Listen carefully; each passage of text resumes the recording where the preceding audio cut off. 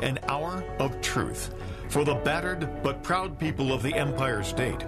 From the financial and entertainment epicenter of New York City to the sleeping and empty small cities and towns of upstate, which once bustled with manufacturing, mining, and farming.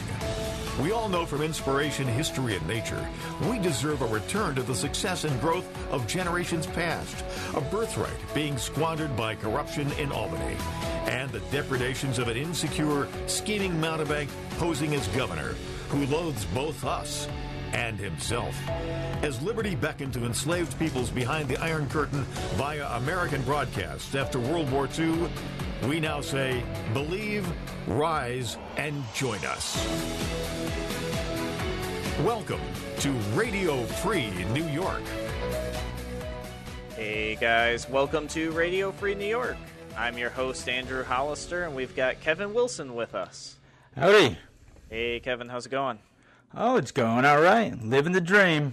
Awesome. How was your Independence Day? We didn't get a chance to talk about Yeah, that. no, we haven't caught up on that yet. Yeah, no, it was a good weekend.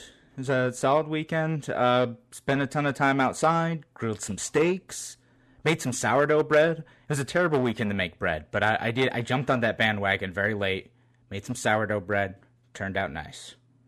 Now, is sourdough bread, is that the non-rising bread or the double-baked bread? Somebody was telling me about it. Is that the one that takes like a really long time to make?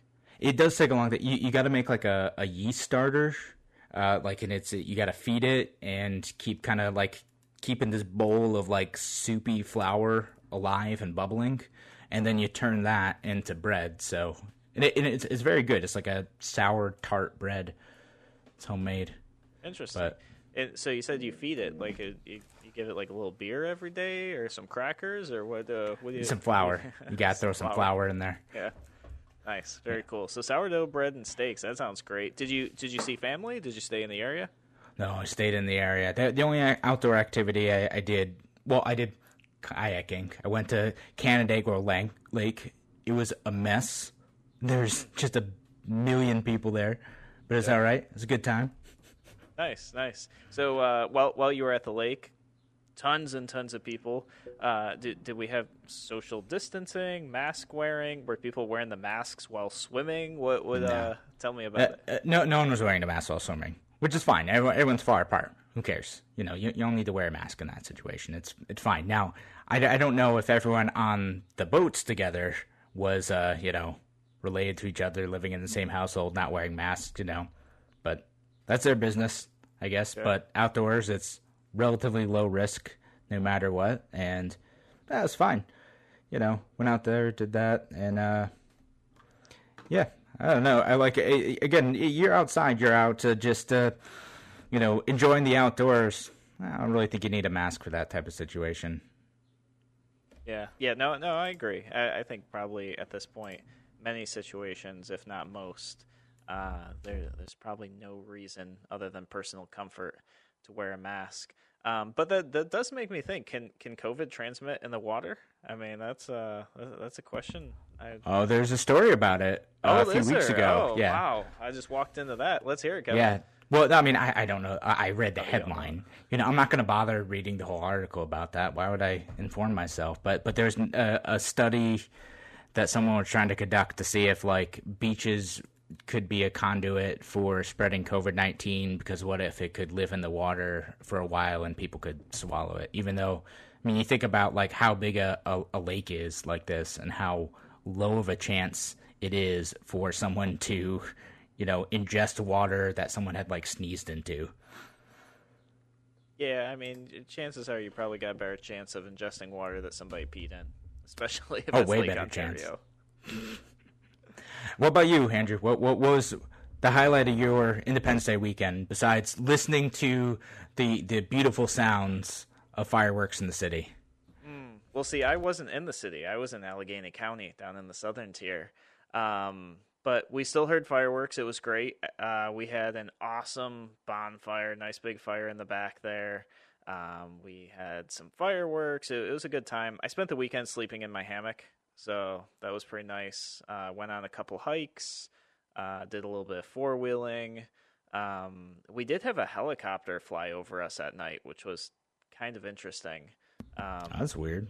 Yeah, it was weird, especially because there were some pretty big fireworks going off, like not where we were, but kind of in the general area. And I think it might have been one of the towns. I'm not really sure.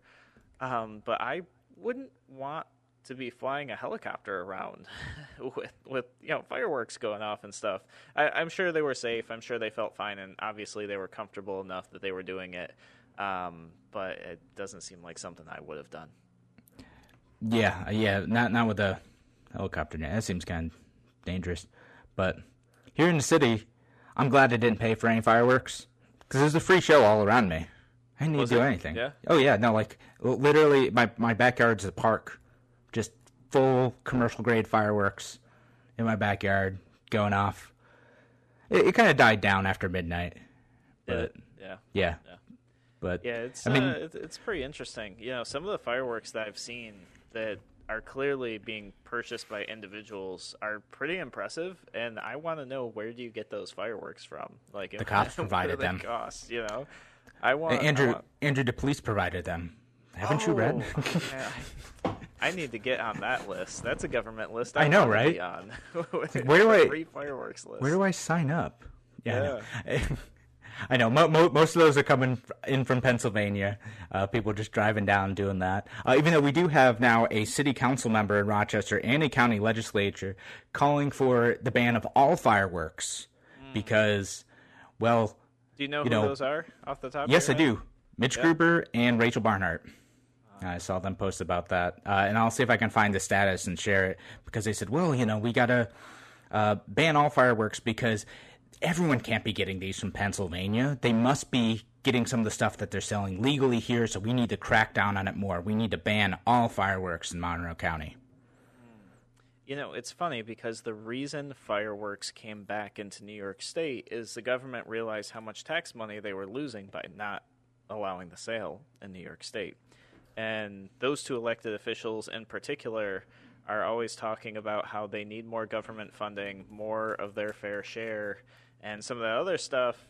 So they're literally talking about turning the hose off and cutting the cash flow down even more, especially at a time when the government probably shouldn't be so picky and choosy about where their money's coming from.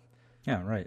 And on top of that, like, the big giant fireworks that sound like bombs going off, those aren't the ones they're selling in the Walmart parking lots. That's not what that is. Like, I bought some from a Walmart parking lot. I bought, like, we call them, like, jumping jacks, right? They go, and they light up, and that's it.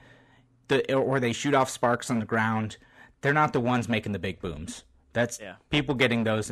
Their theory is that there couldn't possibly be enough of a robust illegal market for that many fireworks to be going off. But have you seen any of the sky views of cities around the country of fireworks going off?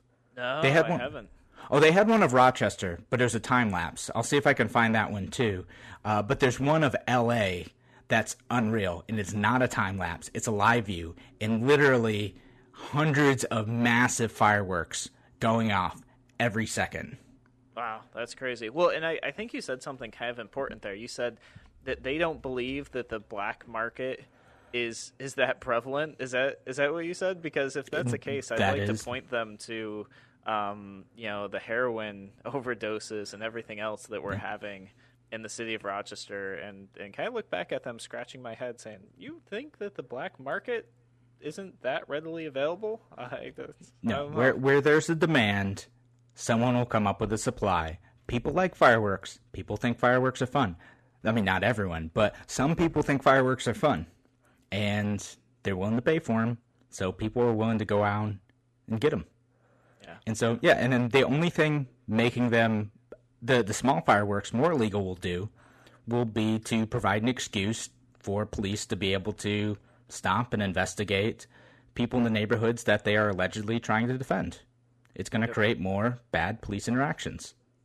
Yeah, no, I agree. It's interesting, too, seeing the neighborhood groups talking about the issue of fireworks because, in some areas, I guess it's pretty disruptive.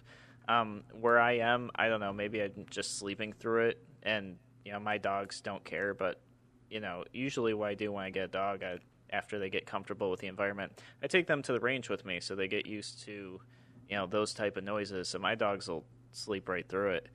Yeah. But I know other people, they have dogs who are, very scared. I know people are having trouble sleeping.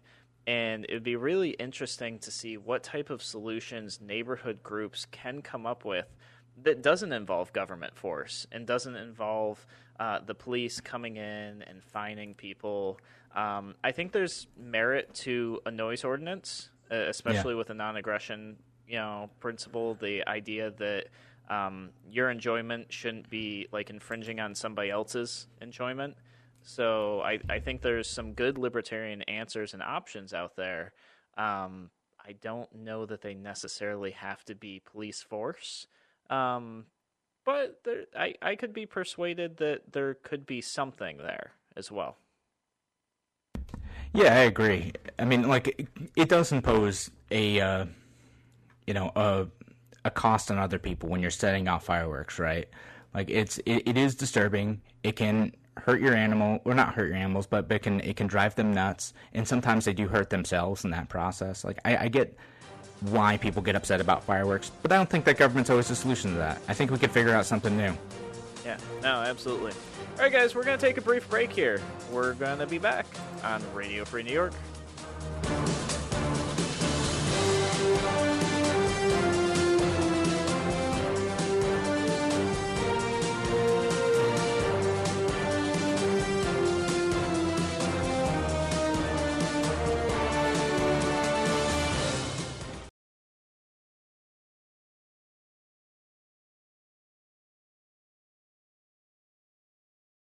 You're listening to Radio Free New York. All right, welcome back to Radio Free New York. I'm your host, Andrew Hollister. We've got Kevin Wilson here with us, and we're just kind of wrapping up a discussion about 4th of July, fireworks that are bothering people, elected officials that don't think that the black market is just that good, I guess. Yeah. You get whatever you want on the black market. Yeah, it's just so surprising to me that I would say elected officials, but I'd say probably anybody who thinks that the black market is difficult to access, but then maybe pushes really hard for the war on drugs or pushes for some sort of thing that's illegal to have stricter punishment. And it's like, but you don't think that the black market is thriving. How do you think these people got access to this stuff to begin with that's already illegal? So, yeah. Free markets find a way. They always do. Yeah. So it is. That's what black market is. It's operating outside of the approval of government. That's what it is. So fireworks, yeah. If you want them in the city of Rochester, it ain't that hard to get. Really apparently not, based on all the posts on the Facebook groups I'm seeing. Oh, yeah. No, people are freaking out. And again, I kind of get it. I'm sympathetic. I'm lucky. My dog is totally cool with fireworks. He doesn't care. He gets upset when, people set him off in the park next to the house. But that's about it. But I think it's more like he doesn't like people making a bunch of noise in the park at night. Sure. But that makes sense. So over the weekend, it sounds like you went to a BLM rally as well, right? That was this weekend? So I did. I mean, there's a bunch of stuff going on. Like there's one on 4th of July. I think it had a name that I can't say on the radio, but there's one then. I didn't go to that one, and it was a cookout, I guess. And I was like, that seems fun, but also, like, if you're concerned about COVID-19, being in a large group of people eating food seems like it violates social distancing rules, but, what do I know? I'm not a doctor. How do I know? But stayed away from that one. The one I did attend was, it started at Cobb's Hill in Rochester, and it crossed over into Brighton, and it was a Black Lives Matter rally related to education, discrimination, and segregation. Okay. And so, there's activists there talking about how Rochester and the city school districts that surround it are some of the most segregated school districts in the country. Which is, you can look that up. That's true.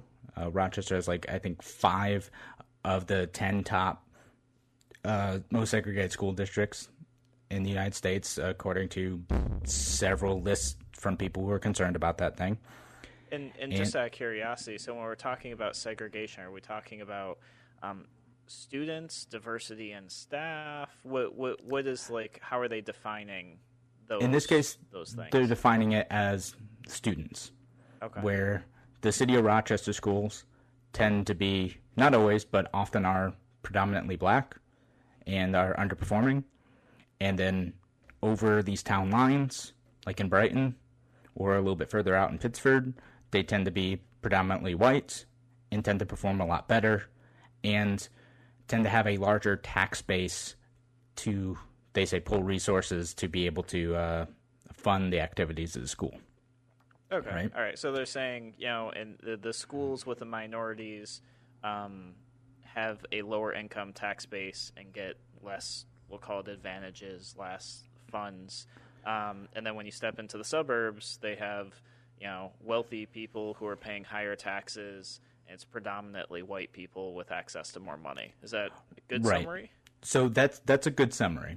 Although in Rochester, we should keep in mind that the school taxes come in part from the state instead of all the funding coming from the property tax base by itself. It's more like the funding comes from the state, and then city council and the mayor have to approve that funding, and the school board has to approve that funding. But it kind of, the big 5 districts, of which Rochester is one, comes from the state. So that's a way of doing it. And Rochester, of course, spends a ton per student. They do. So, yeah. And they we thought spend more per student than I think any district. It might be in the state, if I recall. So they average out, I think it's about $28,000 a year per student. And I think Pittsford, because I think I saw the numbers recently, is significantly lower at the cost of, I think, like $13,000 a student, or maybe it was $15,000. It might have been Brighton, one of those two. Yeah. So this march was, again, going from Rochester into Brighton to kind of point out the arbitrary lines that divide communities and divide school districts that perform very, very differently across a short span of space, right? And they correctly pointed out, and I think it's correct to point out that the school districts in the area are very segregated, and they correctly pointed out that this was a consequence of intentional government intervention to create segregation decades ago.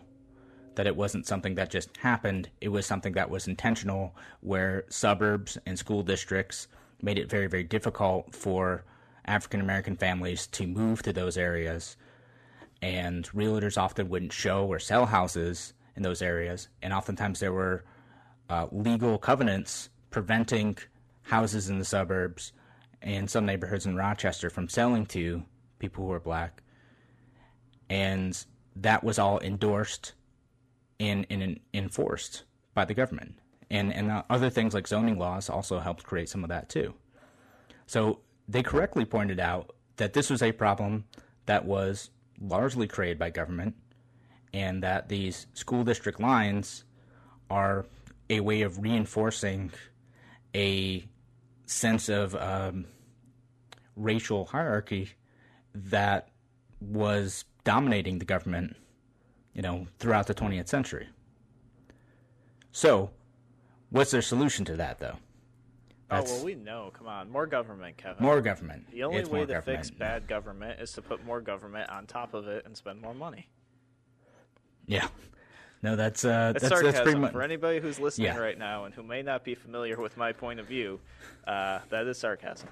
Yeah. No, but that's kind of what it ended up being, right? And of course, there were great speeches by particularly some of the children there who talked about their experiences with racism in the suburban school districts.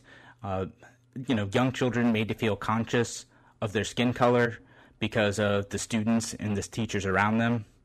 And that's something absolutely we need to work to address. Children shouldn't have to face this stuff. It's students are talking about how 7, 8, 9 years old, they're made to feel ashamed of their bodies, of their hair, of their heritage, and that's not okay. We need to find ways to address that effectively. Now, some of their solutions for that, I don't know. I'm not sure it actually dismantles things in a way that's going to, or addresses things in a way that's going to lead to more effective outcomes. A lot of it's, they want to hire like more diversity officers and create diversity committees. And okay. Well, and I think we see this in every big government solution. The first thing that people say, part of this is a culture that we've created, which is government is here to protect you, government is here to fix all your problems, and government's here to provide for you. So when people who grow up in that instance, in that mindset, which I think for many of us, that's the environment we start in. And of course, the first thing, like we've talked about so many times on this show, when somebody comes up with a solution, the solution is start a committee, form a commission, hire this person here. And, we've been through this so many times. We know what that really means, which is spend a lot of taxpayer dollars. And usually that job or that contract or that commission goes to some elected person's friend, family member, business acquaintance, something. Somebody benefits generously on the taxpayer dime. And then what we see at the end of the day is no real change. In fact, sometimes all we see is just a report finding the things that we already knew were a problem. And then but at least we spent a bunch of money on it. Yeah. Absolutely. Guys, you're listening to Radio Free New York. When we come back, we're going to talk a little bit more about this. Let's talk about maybe what there could be in terms of real solutions. We'll be back in a moment on Radio Free New York.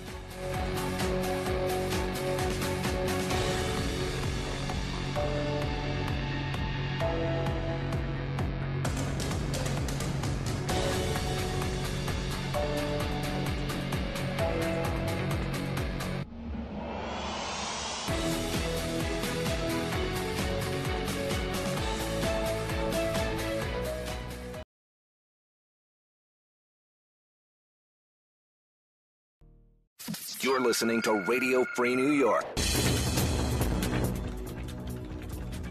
Hey guys, welcome back to Radio Free New York. I'm your host, Andrew Hollister. We've got Kevin Wilson here. We were just talking about Kevin's experience over the weekend. There was a BLM rally, and it sounds like the purpose of this rally was to raise awareness about segregation in the local school districts. Is that a good summary, or was there more to that, Kevin? That's generally what the point of the rally was. So again, I went to listen, to talk to folks, to kind of see what people were saying about this issue, because, I get that it's a thing, right? I get that people are concerned about segregation, and people are concerned about educational outcomes, particularly the educational outcomes that are pretty poor in the city school district, and of course, I don't talk about Smith, but I'm running for office, and that's one of the issues I talk about is education.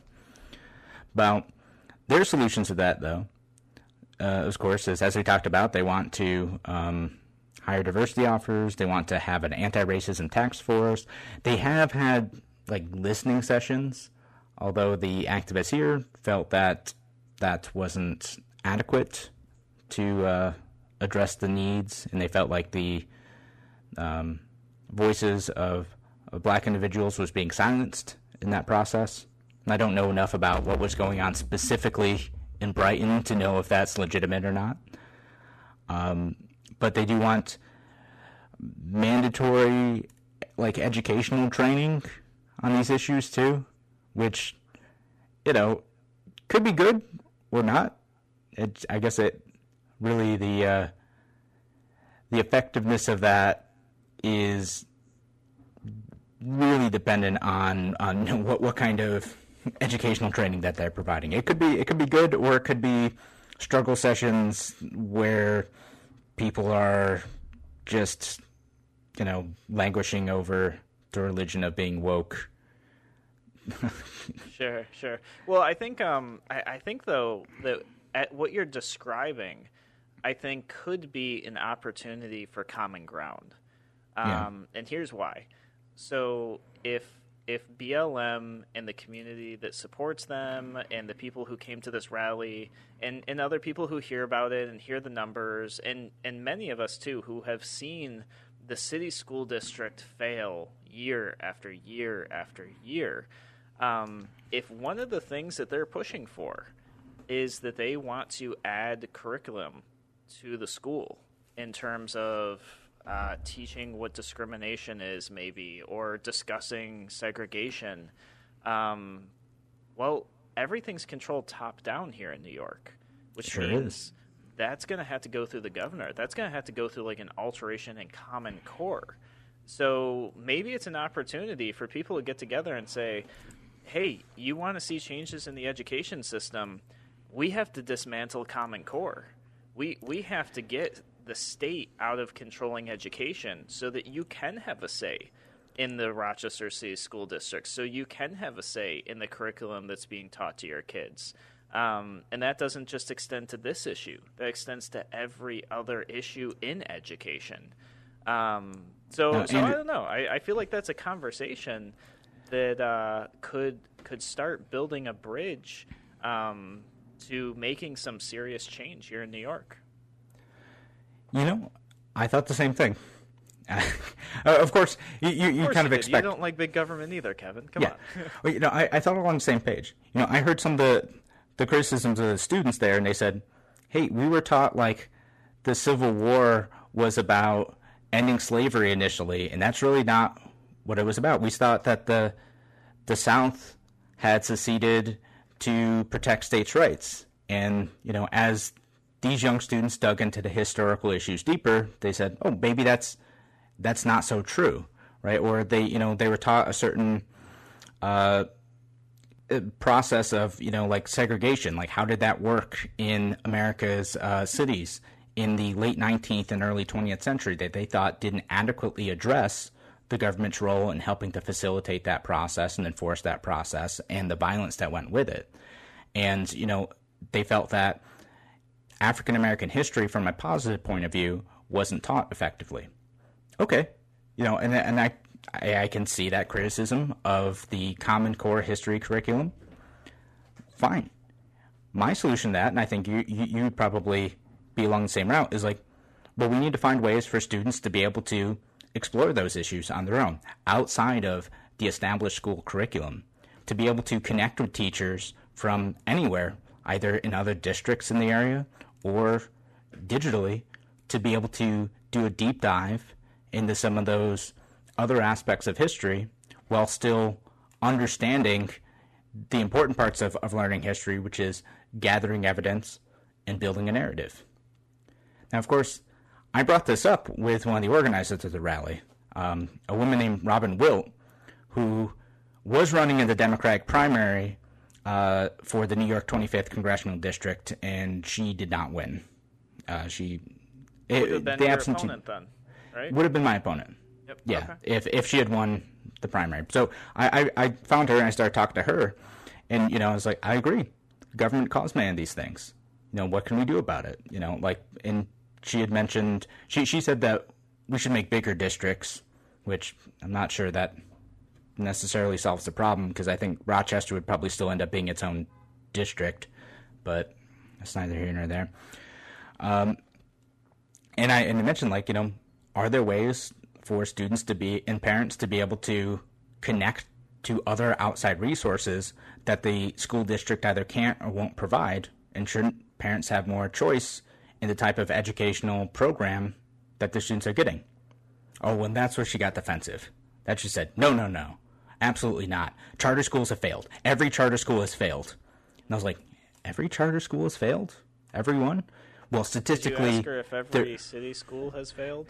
Oh yeah, that's what I followed up with. I was like, well, a lot of public schools are failing. Like, we're looking at what's going on in Rochester, and she's like, well, that's because of segregation. I was like, yeah, but like, a lot of students and families in Rochester want to check out these charter schools because they might provide a better opportunity for those students to learn and thrive than the school that they're being told to go to, which oftentimes is across the city, hard to get to, and doesn't perform well, where they can get a charter school in their neighborhood that does marginally better.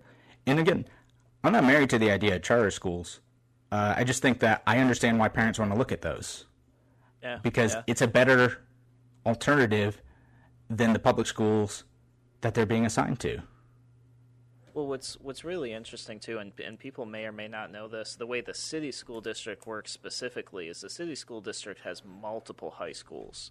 You basically apply to get into those high schools. You give them their top 3, and then they place you by whatever criteria that they have, and that doesn't. It gives you like the kind of like the illusion of choice, but they really put you wherever, and you don't even necessarily get into the school that you're hoping to get into. So it's definitely interesting. It's more interesting that the idea is a bigger district, when I wonder if she would be the type, and people who maybe think I've heard this same thing very often, that Monroe County should just be one school district. Yeah. Those same people, I do wonder, do they oppose something like a voucher system, where you have a voucher and you can just go to whatever school, let's call it in the state, that you want to go to. You present your voucher and you're allowed in there. To me, that's almost a better system. I know there's a lot of logistics to figure out, but then people would be able to compete to get into the schools that they want to get into. Now, I'm sure the argument could be made that, well, the school only accept the best, which will lead to another form of segregation where, low-performing students are going to end up in low-performing schools anyways. Yeah, I mean, I'd imagine that's what the argument ends up being. But again, wouldn't that be a better solution for many students than what we have now by expanding choices? And again, my idea is that you don't even have to be limited to the geography of Monroe County. How can we connect with educators from anywhere to be able to build curriculums that meet a student's interests and needs at the time, right? Like going to, if you live in Parrington and there's a good school option in Rochester, that's great if you have the transportation to get there, and vice versa. If you're at Rochester State School and you want to go to a Brighton school and you have the way to get there, that's cool. And I think that would certainly mix some things up. But again, I don't think it's thinking big enough. And I think adding that with private options, with schools competing against one another, I think it would be a good thing. I think it would be a better thing than what we have now. And I know it's not going to work perfect for every single student, but my goodness, we can't compare ourselves to the perfection that progressives imagine public schools to be, because they ain't. They're failing. Yeah, for sure. Well, and I think, and I talked about this in the past. I had to see if I could find the episode about how we have the technology today. We have the opportunity today. We could actually implement amazing changes in these districts while leveraging technology, remote learning, and even AI to determine exactly what a child's needs are, how they learn, and then match them with a teacher who teaches in that style and understands that kid's needs. Exactly. There are cool, innovative ways to do this, outside of government bureaucrats dictating every single part of education. Yep, no, absolutely. All right, guys, you're listening to Radio Free New York. We're going to carry this conversation on into the last segment here. We're going to take a break. We'll be back in a moment.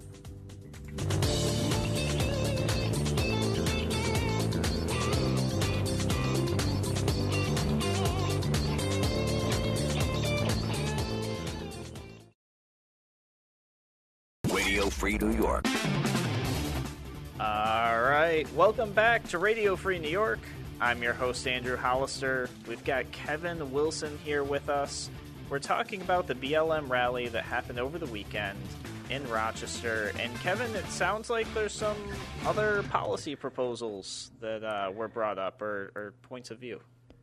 Yeah, I mean, besides not being able to talk to folks about what I thought were very reasonable solutions to give more options for African-American students living in the city and suffering under the public school system, there's some other stuff in there that I think is a little bit more agreeable. which is if there are incidents of racism in a school district, they're asking the Brighton School District to document those and be transparent about them. Okay, Seems fair enough. reasonable. Yep. Yeah, it's easy enough. And then they also want to look at the code of conduct as well. A lot of codes of conduct are positioned to, punish students in a way that detracts from that student's education and not merely make sure that a problem is removed from a classroom when they're being disruptive to the entire learning process. And that's, that's complicated.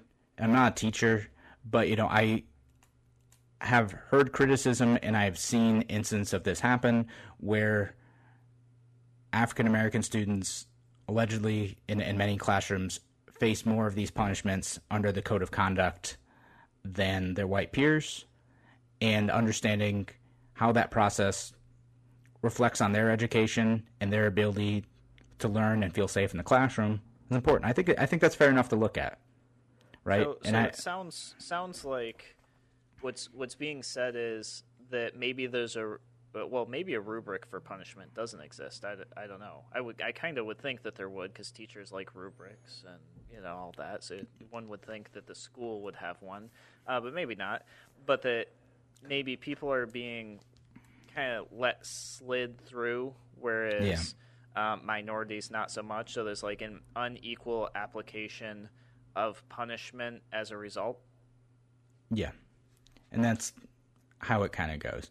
And I get sometimes you're going to have to do things a little bit differently. Like, I like restorative justice models, right? Like, me being the hippie I am, apparently. Like, all right, like if a student gets in a fight with another student, I don't think the right answer is always send them to OSS, or suspend them, right? Sometimes the right answer is find a way for those students to make up with each other and to make it right, to make them whole, right? Find a way to build reconciliation rather than, all right, we're just going to send this student home for a week. I get that that's sometimes the case. And a lot of schools do try to do this, but, there's zero tolerance policies in place where, dumb hormone-filled boys do dumb things out of outrage and end up kind of screwing up their entire educational process instead of giving the help that they need to manage their issues or to fix a problem that they caused. If they break something, okay, how can that student pay for that, or whatever, do something to make it right. And I think we kind of lose that in some of the school process. I know some teachers try to do it, but... And I think this speaks to another thing about our education system now, which is the fact that our education system is not preparing students for life. And part of that is I don't think the education system was ever meant to do that. The education system was meant to educate, and parents were supposed to prepare their children for life. But that hasn't been happening for decades. So now we have people asking the education system to handle the parenting, but the education system doesn't align with real-world scenarios. So that idea that two kids who get into a fight are just immediately punished, or maybe one punished more than the other, doesn't align with the fact that in life you need mediation. And we literally have mediators that people hire and courts that do mediation and all this other stuff. Instead, what we're teaching students is you get into a fight and the problem goes away, maybe with a timeout, which just doesn't match to real life. It doesn't teach the skill they need. No, those soft skills that students need to learn, the emotional skills that students need to learn, I think are almost more important in many ways than some of the academic skills, for thriving in the workplace, is how do you interact with people in a positive way. In a lot of classrooms, that's shut down, right? There's no talking, obey the rules, follow the curriculum, rote memorization. That's what it is. And I know before teachers get mad, I know that's not what it's like in every classroom, but it's what it's like in some classrooms. So students don't learn those skills to interact with people, to address conflict. You just have this outside force, this teacher who's trying to, or an administrator who's trying to address all those problems for you. And you need to find ways to navigate those conflicts, on the playground, on the basketball court, in the hallways, in a way that's productive for you. I'm not saying no intervention when someone's getting hurt. I'm just saying some of those soft skills, because the school sets up an environment where they have a lot of control, end up never being learned in the first place. Yeah, in addition to all the... It almost relates to over-policing in the school itself, where, they take so much control over the situation that the students do not get the opportunity to learn appropriate interactions when there's a problem with inappropriate interactions. Yeah, exactly. So, how do you do that, right? If parents are outsourcing their soft skill teaching ability to schools, and schools don't allow the freedom to be able to learn those skills in the first place, we're ending up with adults who may or may not have memorized a curriculum but don't have any other functional adult skills after that. So in college or in the workforce, they need remedial education to get back up to the point of being functional. Yeah, no, absolutely. And the other thing it takes away is kind of that critical thinking skill, that, idea of identifying a problem and then coming up with your own solution to resolve that problem. And I would agree, the way we do testing has made education turn into more of a memorization game than a problem-solving game. And even to the point where, I'll give math as an example. With the way Common Core math is taught, they want students to show their work in a specific way for full credit. Well, guess what? A lot of us learn math a very different way. And we can arrive to the same answer, and being very biased with the way I do it, I think it's a lot more efficient. I think it's more accurate. That's me. And if a student shows that they arrived to the answer in a correct way, but different than the school wants them to arrive there, they lose points on their work. They do. So you actually, in school, could be punished for coming up with a more efficient and accurate way of doing things, yet lose credit and technically be punished and taught that in life being efficient and intelligent and making your own decisions actually harms you instead of helps you. Yeah. I mean, we don't have time to get into it. I had plenty of experiences like that in school where, but hey, well, what about this? It seems like based on the evidence that this should be the answer, and here's how I got to it. And they're like, well, that's not what the book says, so no points. Yeah, that's where our school's teaching. It's a terrible environment for any child to grow up in, and I think that carries on to a lot of issues, especially with work ethics in the future. Guys, thank you so much for joining us here on Radio Free New York. We're going to be back same time, same place tomorrow.